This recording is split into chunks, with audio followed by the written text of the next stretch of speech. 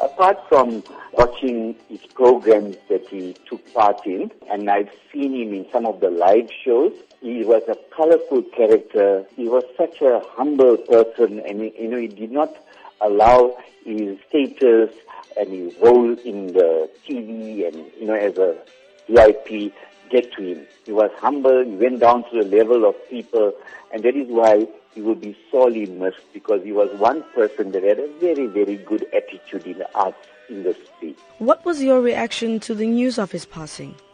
Sure, when I heard this, I was just like sympathizing with people regarding Chuck Berry, who died at the age of 90. And then a few minutes later, I heard about Mr. Mafela's death. And it was such a devastating news, because you know why? He played such an important role, especially with his latest acting role in Generations. He really touched the hearts of millions of people, through his...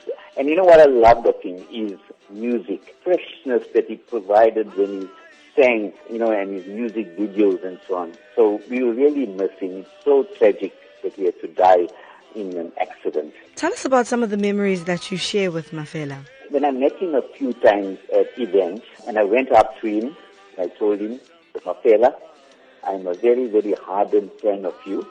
And he said, oh, you actually watch my programs? I said, yes, I've seen you a number of times, and it's such an inspiration to the many up-and-coming actors, because what has happened, when young people take part in TV and film and so on, then the success gets to the head too quick. Now, with Mr. Mafela, it did not allow that. So it could be such an inspiration to up-and-coming actors, where they need to control their emotions, where they need to... So that is that conversation that we had, And I found that humbleness, that character, that colorful character that he had. And, and that's what my memories of him. And every time I saw him at different events, that's exactly how I felt. He hasn't changed at all. Joe Mafela was a well-respected artist and actor. What can South Africans learn from his legacy? What I believe South Africans can learn is to be humble.